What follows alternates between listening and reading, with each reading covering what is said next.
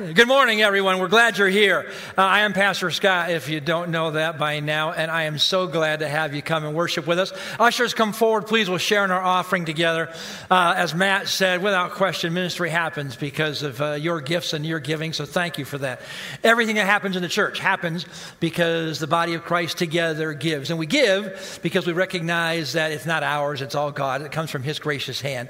So thank you. Thank you for giving, whether it's weekly or monthly, however you do that. Thank you for giving into the ministry of our church. A couple of things for you. You just saw the couple of promos for Night to Shine. We're so excited to bring Night to Shine back on campus. That's got a plus and a minus. The plus is we're on campus. We love to get people here in our church, in our building. We love for them to be here.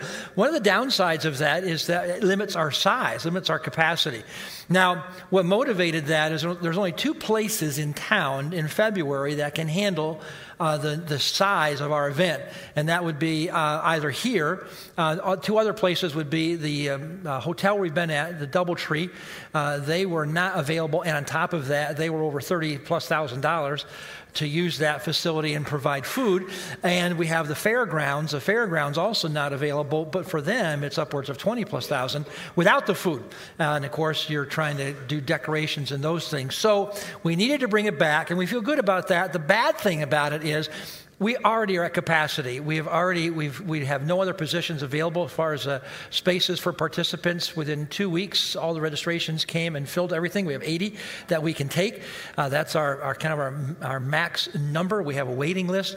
So be in prayer for those who are not able to be at the event, because we're trying to think of what to do, how to care for them, and how to minister to them as well. Now, with Night to Shine being here, we need literally hundreds of volunteers. If you've done it before, you know that for every participant that comes, every person gets a buddy. So one-to-ones. That means that we have 80 participants or 85, whatever it might be, and we've got to have a buddy for each one and plus some. So 80 participants, probably 95 buddies. That's just the buddies. That's not all the other volunteers. So listen, if you're a buddy, be prepared to dance.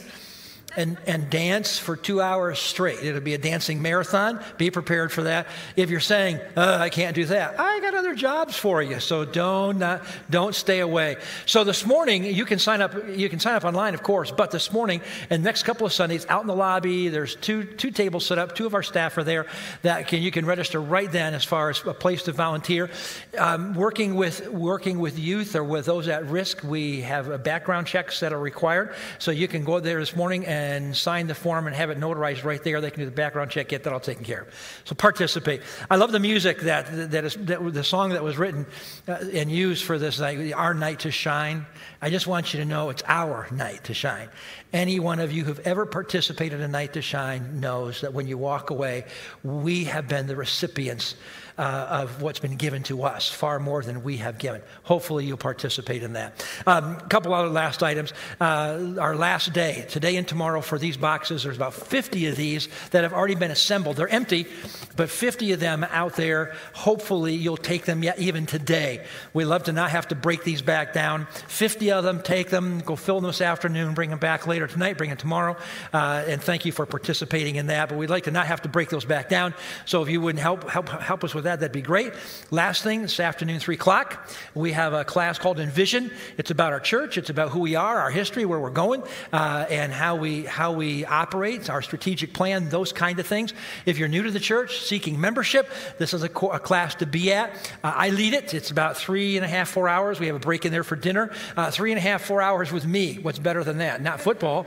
This is like a dream come true for you. So come and be a part of that. If you didn't sign up, you can still do that online. If you forget about signing up, just come be a part of the night. It's actually a pretty fun time together. So I look forward to seeing you there. Let's get into the word this morning. As this morning, we're going to wrap up our series that we have called One Question. Now, to get us started this morning on a theme for today, I need to give you a bit of introduction. Now, I actually have two introductions.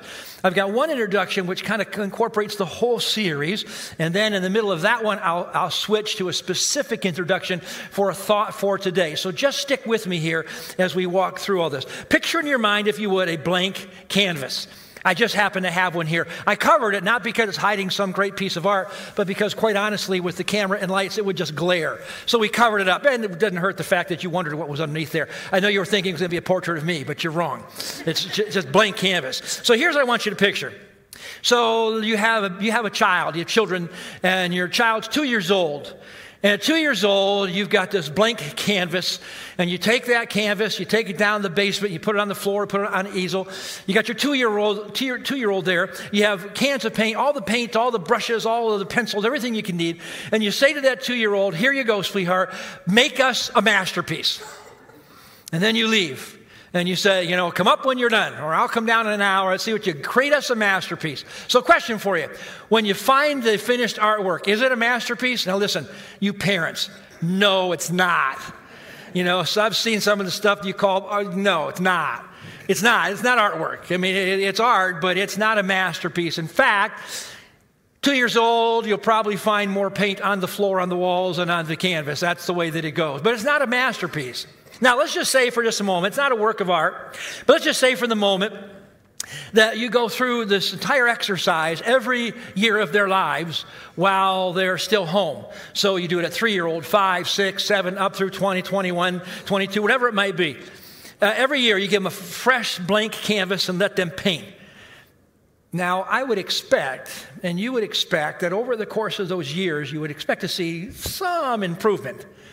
But let's be honest, for some of us, and I'll be one of those, you look at my 2-year-old picture, my 20-year-old picture, my 40 and 60, not much improvement. I'm not an artist. Never have been, never will be. But it's fair to say that you'd expect a little improvement along the way. Now, here's the problem, and here's the point of the beginning point for today's lesson. Here's the first part of the introduction. The problem is this. The blank canvas is the picture of our lives. So what I want you to see through the whole sermon this morning, you're looking at this canvas, and this canvas represents the portrait of our lives. It represents us. You are creating the story of your life on this blank canvas. The problem is, though, it's not blank anymore. It's not blank. There is no yearly redos. There's no yearly new blank canvas to start every year. It doesn't work that way. The picture, here's the problem. The picture that you're trying to paint today has to be painted on top of what you painted yesterday. And of course, on top of that, you've got to paint yesterday's picture on that which was done the day before. So today, while I'm trying to paint my portrait of life, everything is being painted on that which was done yesterday, in the previous week, in the previous month, in the previous year, in the previous years. Because you don't get the opportunity for the new blank canvas, which means when I'm painting the picture, I've got to continually painting over that which has already been painted. And be honest, some of the painting, some of the artwork I'm not real happy with. Some of the pictures I've painted in my portrait of life, I'm not so thrilled with. But that's the problem. You are essentially creating a picture of art, a piece of art, and will entitle it My Life. Now, here's how it works. You started it, and I'll be generous here, you started this work of art about 12 or 15 years old. Admittedly, you probably started sooner than that, but just for the sake of argument, at 12 or 15, we gave you your first blank slate for your blank canvas, and you started to paint it. You've been going full out at painting this canvas. You're going to fill up the whole canvas with your whole life. And then one day, like all of us, you're going to die. You're going to pass on. Some of you sooner than later. Some of you prematurely. Some of you will last a long time. But here's what I know. The death rate is still at 100%. Everyone's going to have their moment. And then what's going to happen, there'll be a funeral. And at your funeral, they're going to talk about you. They're going to talk about your work of art. They're going to talk about your life. They're going to talk about all of those things that you put out there on your canvas. It's all going to be on display. Now, just a side note, here's the great thing about funerals. At funerals, they don't talk about all parts of your life, only the good parts. See, that's the beautiful part of this, is that when it comes to your funeral, for some of us, they're not going to talk about 50% of our lives. For some, they won't talk just about 25%. For others, 85%. They're not going to talk about every part. They're just going to look at the best of those parts. Your life is on display. And then the funeral will be over. There'll be a light lunch after. And in about 2 generations, no one will even remember your name or that you existed. So thank you for coming today. I hope you're encouraged. I hope you can use this in your life. Amen. Go in peace. All right. Now, so here's the point. Right now, all of us are in the process of creating our canvas. And you don't get do-overs. Doesn't happen. Nope. Our canvas, we get one, and your whole life goes on it. Now, that's why this series, that's why we're talking about the question, what's the wise thing for me to do? Because when you answer the question, what's the wise thing, when you make your decisions of life, you're actually painting the canvas. Every single decision you make is being painted into the canvas. So the question's an important one because the question helps you get the picture right. It helps get the piece of work, the artwork done correctly. So we ask that question. And a starting place, I want you to hear this, to make wise decisions. Now, here's where you have to start honing in a little bit with me. So get this now, to make wise decisions in any arena of life requires you to have an understanding and even a submission to the principles and rules of that arena of life. So the first introduction is this canvas idea in general. Now we're going to be a little more specific. So to make wise decisions in any specific arena of life, you have to know the rules, and you have to submit to the rules of that particular arena. Now, we actually know this. We actually do this all the time, though often we don't think about it. So let me kind of build it out for you. If you're a baseball coach, if you're a basketball coach, if you're a soccer coach, to be a great coach, you need to make wise decisions. To make wise decisions, you have to know and you have to abide by the principles and the rules of each individual sport. If you're a basketball coach and you don't know the rules of basketball, but you know soccer, it really isn't going to help you. So you get that. To be a good coach, you have to know the rules and the principles of that arena of life in which you operate. If you don't know them, not only will you not make wise decisions, but it's going to be a very long season for you. In life, if you're not willing to make wise decisions based upon the principles and the rules of life, it's going to be a very long life for you. An architect, an electrical engineer, a plumber, the same thing applies. That in each of them in their arena, they have to know and submit to the rules of the trade for them to be successful. You got it? For a CPA, you numbers people, you have to know the rules. Tax time comes, you really have to know the rules and principles in order for you to be successful. In order for you to get it right, you have to know and operate inside the framework of those rules. Pilots, doctors, same thing. Listen, I don't want my friend the pilot to do my open heart surgery. In the same way, I don't want my surgeon flying my airplane. Really simple. I want them to know the rules of their trade and do it really well inside their area, in their arena, and then let someone else do it in their arena. So immediately you begin to get this picture. And friends, we apply this every day in our lives so you don't think about it. When you leave here today, you're going to get into your car. And when you drive, you are going to make countless decisions on how you drive based upon knowing and submitting to the rules of the road. Some of us know and submit to those rules better than others. I had a moment this week driving down the road. There was no car anywhere in front of me that I could see. There was no car behind me as far as I could see. And there was one car waiting to pull out of a driveway. That car waited till I was within 30, 40 feet. Pulls out in front of me in a 40-mile-an-hour road and goes 20 to 25 miles an hour. They continue to go 20 to 25 miles an hour. As long as I'm on this road and I can't pass, they continue to go at this speed. At this point, I'm getting ready to pass on double yellow line. I'm getting ready to give them a polite, Christian toot in the phone, the polite one. Not the pagan stuff you people do, but the nice, I'm getting ready, and then it dawns on me, sure shooting, I'm going to do something, I'm going to pass them, and I'm going to look, and they're going to say, oh, there's the pastor of our church. So God in his grace kept my hand off of the horn. I didn't do anything. I saw who the person was, and I took a vow that if I see them here this morning, we will talk. But there are rules that govern how we drive. And I'll say this just kind of jokingly, but I've oftentimes through life, I look at all of the cars on the road. Isn't it amazing there aren't more accidents? And the reason there aren't is because the drivers, for the most part, know and abide by the principle. So you get it. Now let's apply this principle to life in general.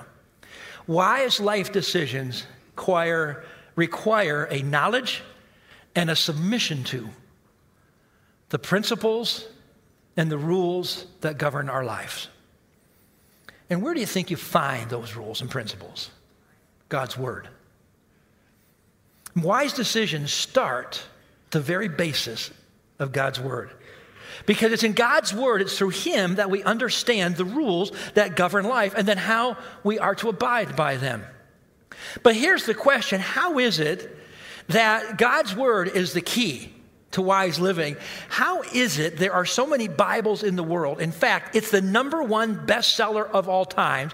How is it that virtually everyone here has a Bible?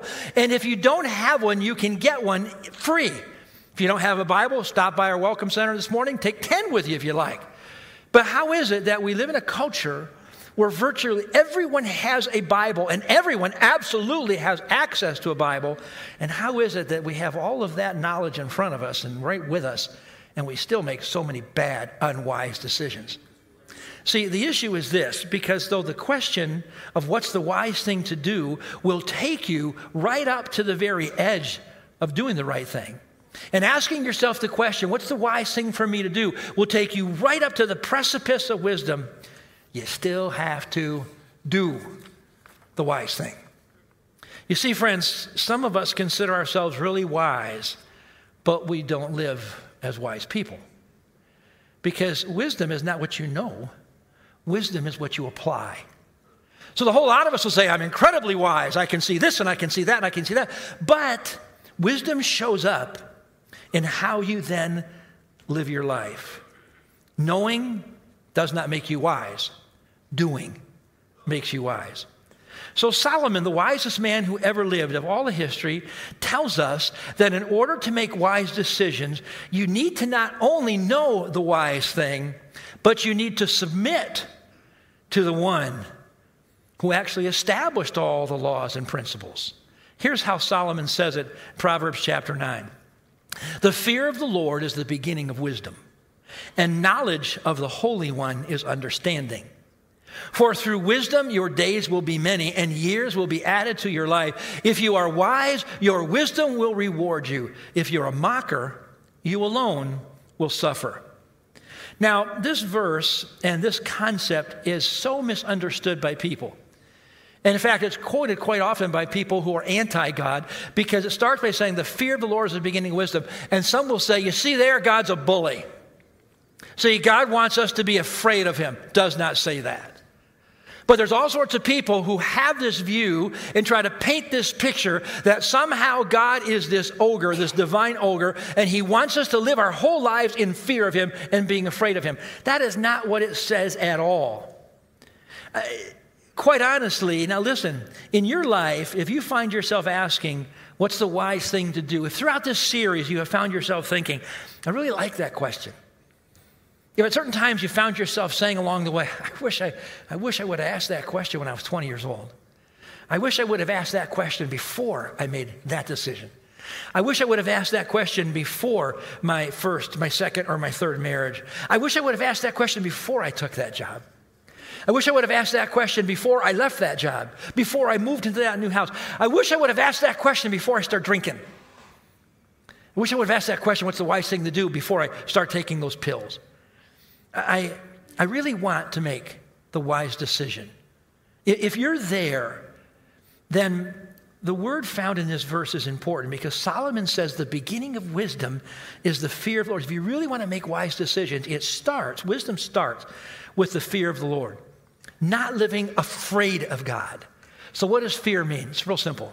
Fear actually means this, that I have an acknowledgement, I have a reverence of God that brings me to obedience.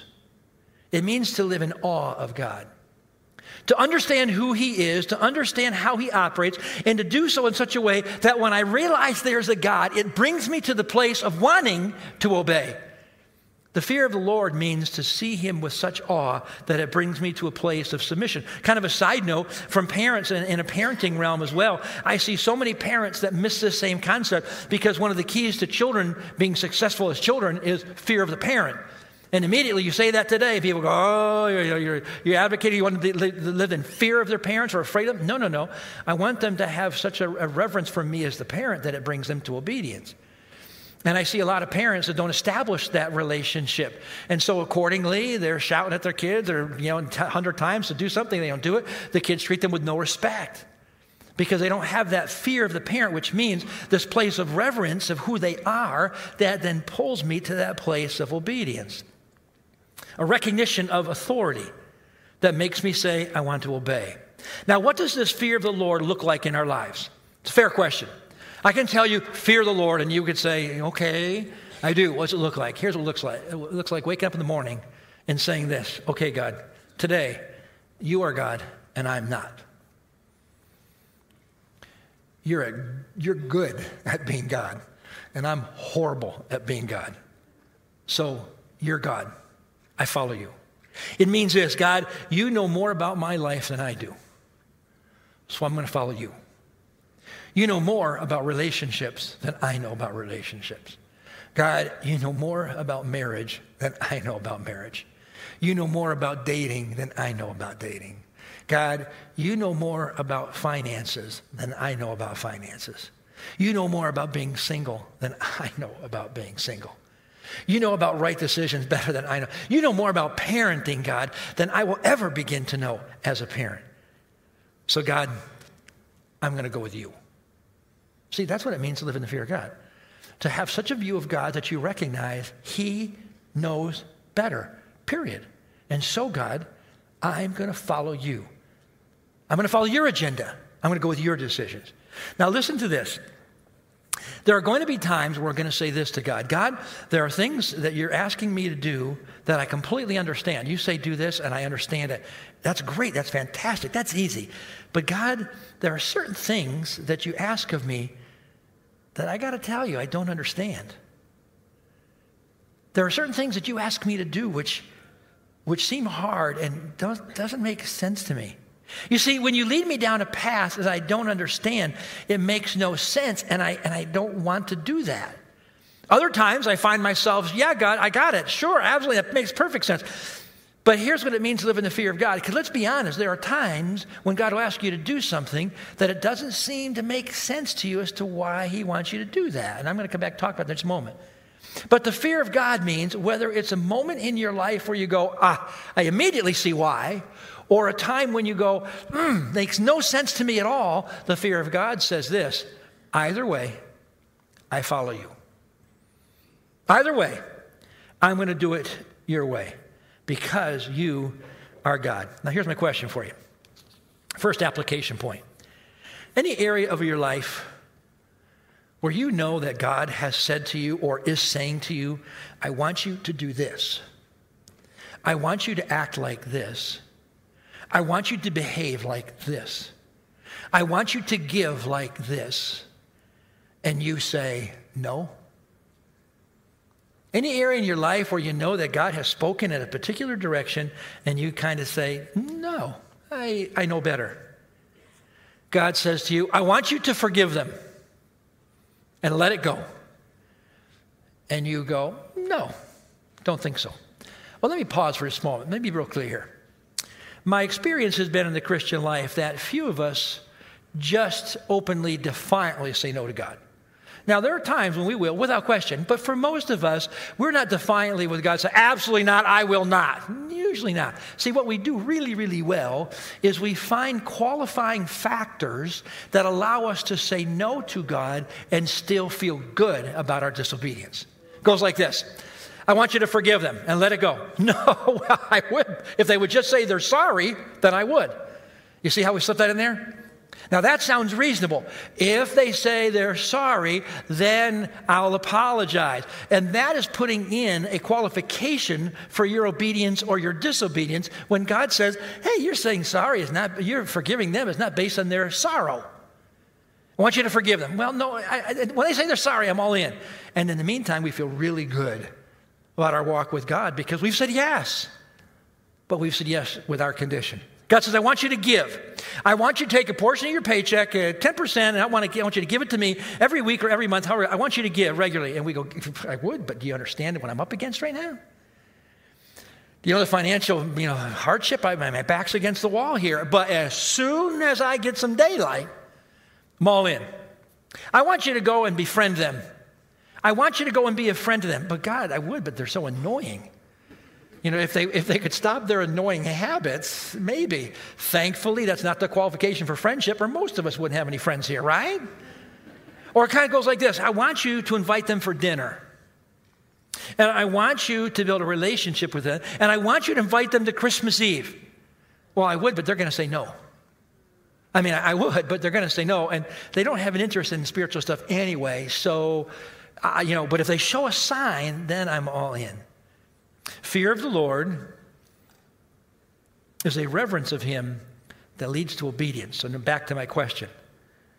Is there any area in your life or areas where God has clearly said, this is what you ought to be doing, and you've had a reason why not, because it makes better sense to you than it does to him?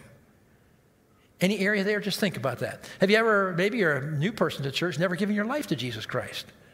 Ever thought you should, but maybe hesitate because, maybe I know better? Well, just ponder that for a moment.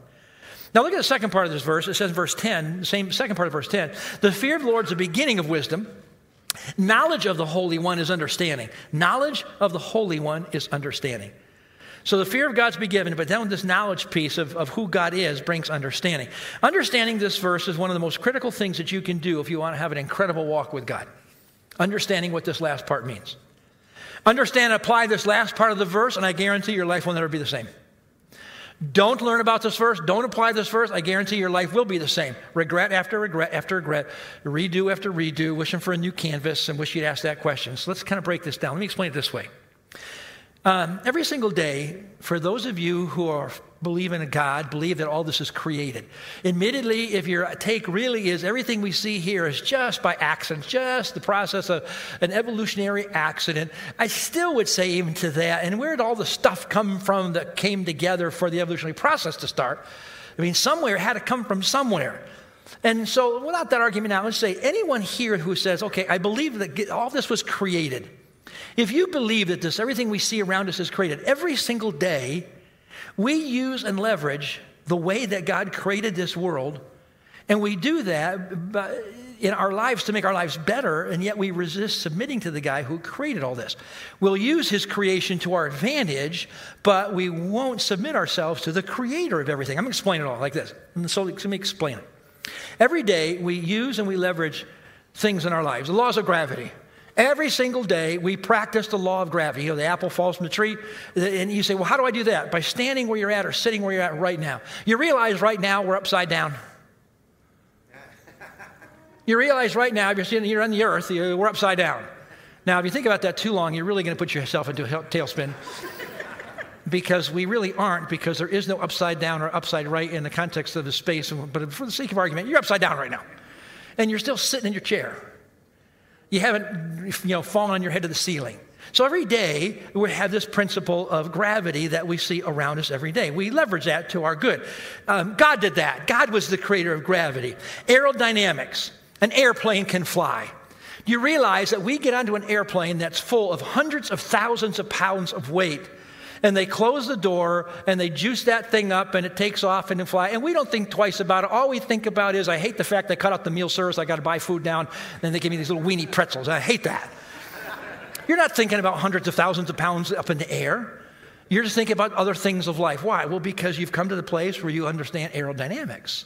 Understand enough to know that you trust it, and you leverage it to your benefit. Some of you will leverage it this week for Thanksgiving. You go see family not thinking twice about the fact that plane will work. Every day, we use the physical phenomena associated with the presence of motion, of matter, when under an electrical charge. What does that mean? It means I'm going home today and I'm going to turn on my plasma TV and watch football.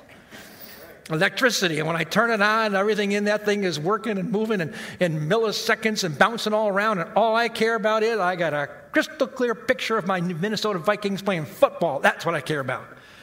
Every day you do that. There's a whole principle of the laws of thermodynamics that are at work, and we leverage that every single day. Now, side note for you real quick. If you're a non-believer, Not sure you believe the God thing anyway. Even if you are a believer, I should say. Just so you know, there's no conflict between faith and science. See, people try to create conflict. And we have some Christians that say, hey, either you got to be all in, all faith, no science, or if you're all science, you don't have any faith. Just so you know that that's a bad dichotomy to create because it doesn't work that way. Both work really, really, really well together. Don't forget, a true scientist is just out to find out how things work.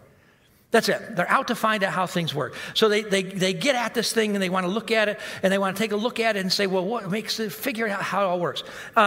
Please know that God created nature and the scientist. So when you look at something and figure out how it works, just so you know, there's still a creator behind all of it. So if someone can sit down with me and listen, if you're one of these people that want to call me aside today and explain this next statement, I'm going to say, don't. But let's say you're electrical engineer and you're in the whole how the plasma works and you want to come explain to me how it works for my TV. I don't care. But let me say this to you. When someone figures out how a plasma TV works and can explain it, front to back, the fact that I can watch TV, it doesn't dismiss the fact that someone still created it just because you can explain to me exactly how it works. Doesn't take any mystery out of the fact that it still had to be created. All the parts still had to be created. Somebody had to be smart enough to put them all together. And you keep going back far enough, somewhere somebody created all the stuff that makes the parts. You see, it doesn't work against faith and science, not against each other. Just because you can figure out how something works doesn't take away that someone still created all the parts that makes it work. There's no conflict. Science is a group of people in different disciplines who over time discover how God made it all work. Christians, every time science makes a new discovery on how things work, our response ought to be, oh, that's how God did it. See, it doesn't work in conflict with one another, so we got to get past it. Now, here's the point. Every day, we use and leverage for our benefit the way that God made this world to work. Every day, we're using the rules of this world to make our lives better. So why then do you refuse to submit your life to the one who made all of this world and made it work? See, every day I take advantage of what he created to my advantage. I take advantage of all that he did to make my life better. Then why is it that I refuse to give my actual life to him, the one who created all of that? And of course, the answer will be, well, it's my life. It's my life, and I know better. My life is very complex, Scott. Not a simple thing running my life. I got it, but I got news for you. The laws of thermodynamics and the laws of gravity, far more complex than your life, no matter what it is you're going through. He's got this. God's got it. You see, God is so consistent in what he does that we see that there's a rhyme and a reason to every single thing if we stand back and look at this world. God is so consistent. You go to the doctor. Doctor, first thing they do is they check your pulse. Isn't it interesting that they know to check your pulse right here or right here as the two primary spots? But isn't it amazing that when you get there, they don't have to go searching, starting with your ankle, looking at your toes, hey, we're just looking for your pulse. It doesn't work that way. Why? Because, see, God is kind of consistent in that way that he made everyone the same, and you can find the pulse in the right place. It's why planes can fly and take off from any airport, not just select airports where there happens to be gravity in place, because God's consistent that way. It's why this afternoon a punter in a football game or a quarterback is able to pass the ball or kick the ball perfectly, because gravity is constant. You see, God is consistent in the way that he created the world to work. And every single day, we use that consistency in our lives. So why then wouldn't we just stop and say, if I'm going to use the laws of this world to my advantage and God created them, why won't I just give my life to him, the one who created it all in the first place? See, here's what I think Solomon had in mind. Why would you not surrender your life to the God who created all of the things that you use every day for your benefit? Why would you not trust him to get it right for your life when he has demonstrated that he gets it right in every single other thing? Now, there is an answer. For some of us, we just can't have a God that would tell us how to live because we're going to live our own way, period. I can't change that for you. But I would suggest that if you look at a God who's got it right across the board, he'll get it right in your life as well. So let me just for a moment here, real quickly, let me rewrite this verse just a little bit different. So here's the verse that we have in our text. The fear of the Lord is the beginning of wisdom, and knowledge of the Holy One is understanding. I would rewrite it like this.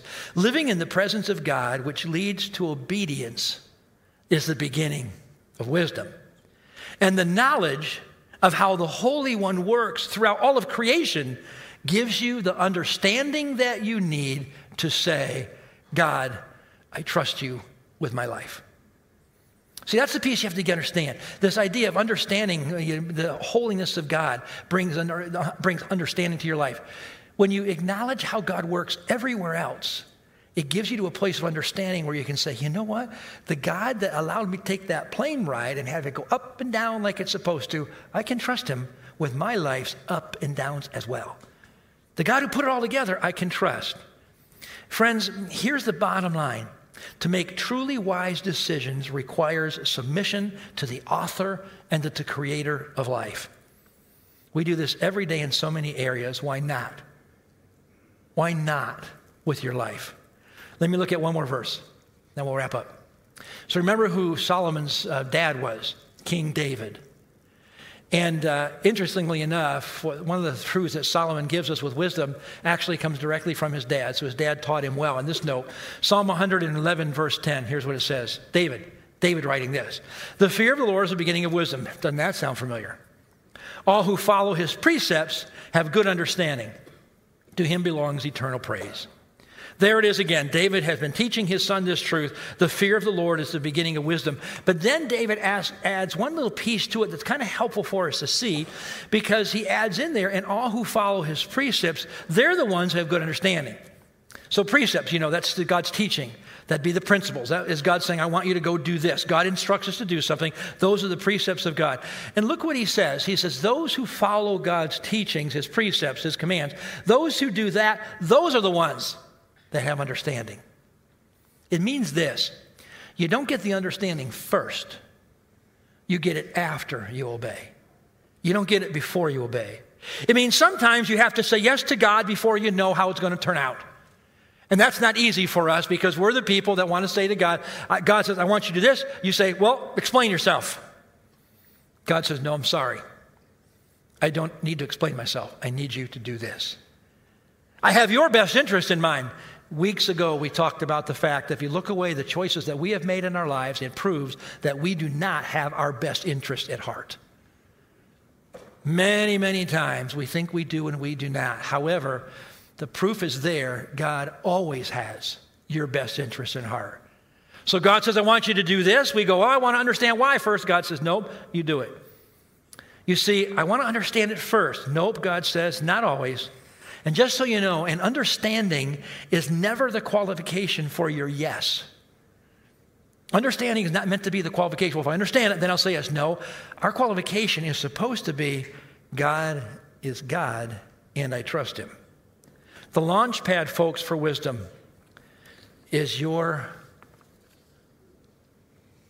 unhesitant yes to God. That's the launch pad. God, I will do whatever you ask me to do. The beginning of wisdom is saying yes to the only wise one. Now, hopefully through the series, and let's wrap it up here today. Hopefully through the series, you've been tracking with me. Hopefully along the way, there's been some interest where you think about the question, you found yourself saying, oh, that's a good question. I wish I would have asked that when I was 18 or 20 or 22, or wish I would have asked that question before this moment in my life, whatever it might be, hunger for wisdom.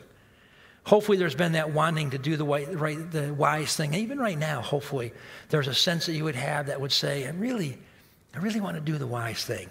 And if you're a parent, wouldn't it be one of your dreams to think that your children will grow up and with every decision, they'll stop and say, Lord, what's the wise thing for me to do? I mean, that's what we want for our kids. That's what I want for me. So here's the question for the last time.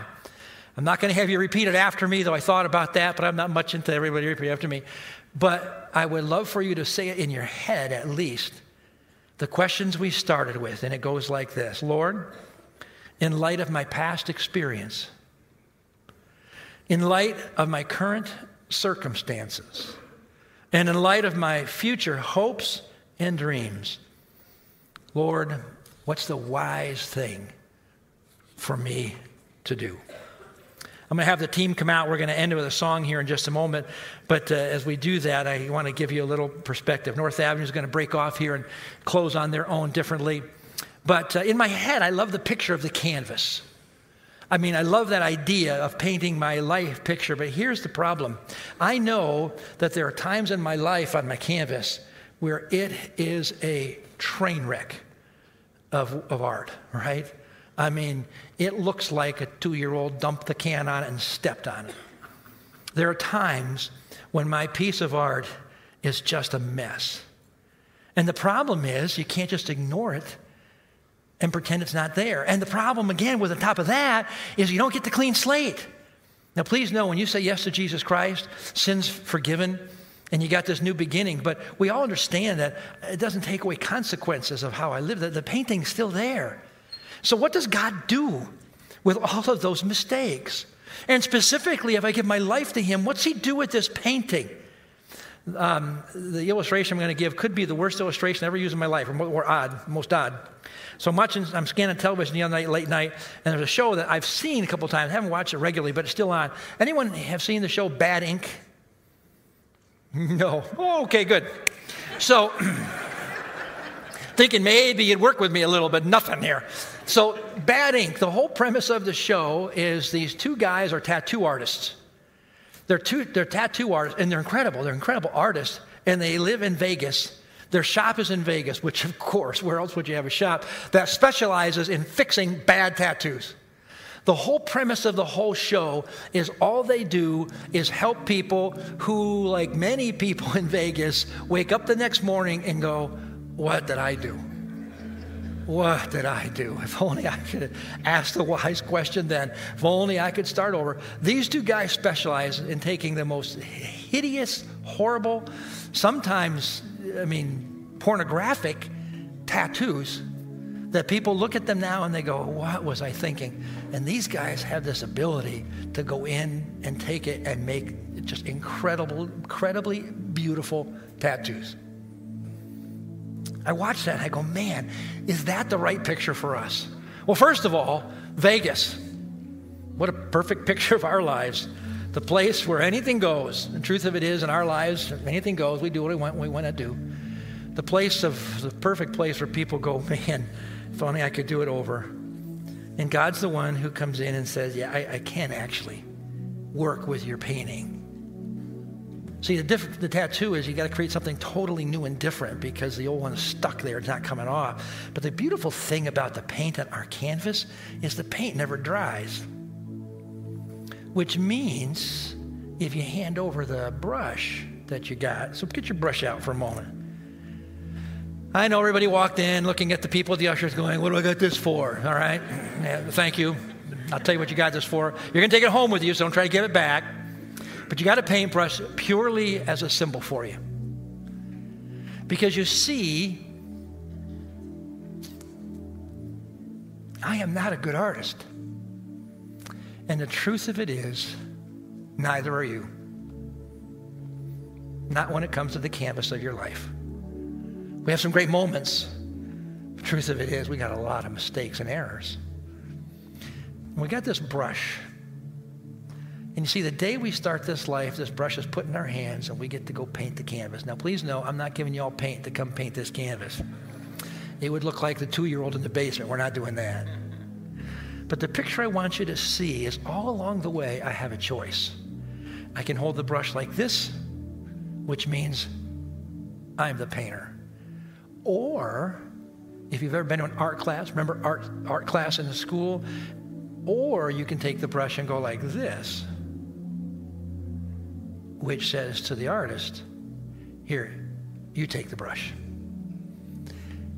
God, you take the brush.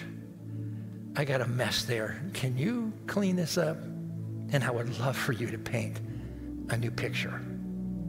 And he'll do it. Team's going to lead us in this song. I'd ask you to do 2 things. One, if you're never giving your life to Jesus Christ, Would you consider that? That's one of the wisest decisions you can make, to say, I will follow the one who created all this. I'll follow you. For others of you, you are a follower of Jesus. You've given your life to him, but you know that you're bound and determined to paint your own picture. And would you be willing in some area of your life where you've been battling to say, you take it, God. You paint it. Team, you lead us. You stay seated, and I'm going to come up and ask you to stay seated still, and then I'll close, and we'll go home.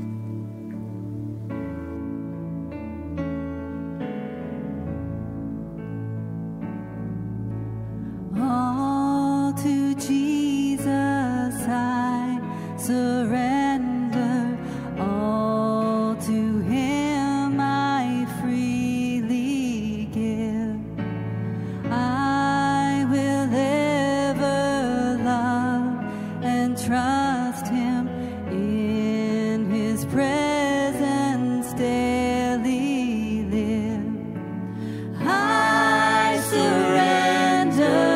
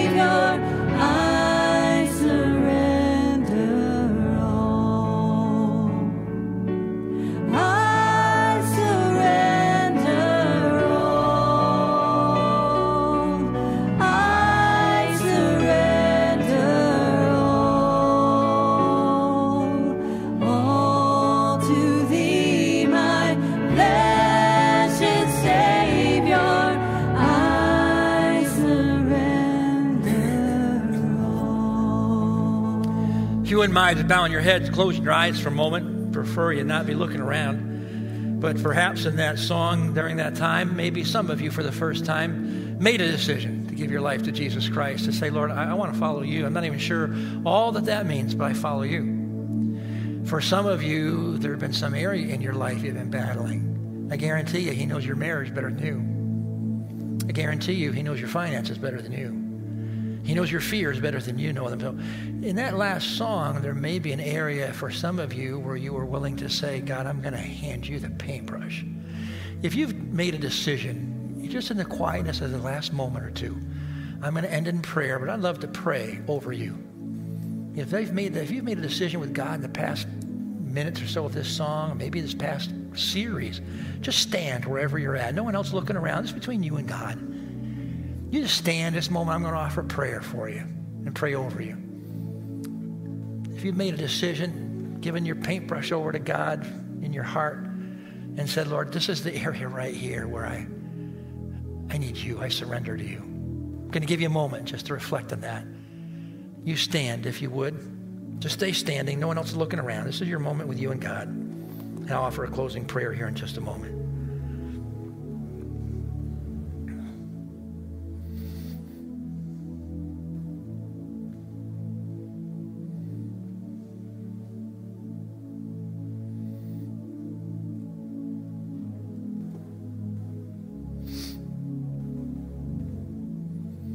Lord Jesus, far more important than me seeing anyone standing, you see beyond their posture. You see right into their heart. You see the fears. You see the anxieties.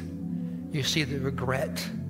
You see the scars. You see the brokenness. And in this moment, you see them with their paintbrush of life, handing it to you. So say, Lord, I want you to make a new picture for me. And you'll do it. So I pray that in this moment, whether they're standing for the first time because they decided to give their life to you, if they're a veteran follower of Jesus, they've got an area in their life, an area of forgiveness, of dealing with some issue in their life, some place where they've battled, and they messed up the picture horribly, and they would say, Lord, I'm going to give it over to you. I pray this morning they would have that sense of blessing that comes from obedience. Like children, when they do the right thing, they want their mother or their father to see, look what I did. This morning, may each of these standing have this awareness that their Heavenly Father sees them. And not just sees them and is proud of them for taking these steps, but they also may they sense you at work in their lives. Taking the ink, which is not dry yet, and making it into an incredibly work of art with your master hand. Give them that encouragement today that they can trust you with their lives. And bless them. I'll ask everyone to stand, please, and let me offer a closing. And Father, we end our service. I am thankful in these past weeks of our series, a number of folks that have said along the way, man, God's been working on this area or that area. And I wish I would have, and I see God's grace at work. Lord Jesus, thank you for your word. Your word is true. As we leave this place today, and as you dismiss us in your grace. May we take these little paintbrushes. Lord, may we put them in a cup on our desk, maybe in the drawer of our desk at work. Maybe they're right in front. Maybe it's on the kitchen counter. Some place where we'll see it regularly. And in those moments of major decisions, good ones we've yet to make, bad ones we've yet to make, great ones we've made, horrible ones we've made, that we might see this little brush and be reminded, we hand the brush over to you. You are the master artist. Dismiss us today in your grace. In Jesus' name, amen. God bless you.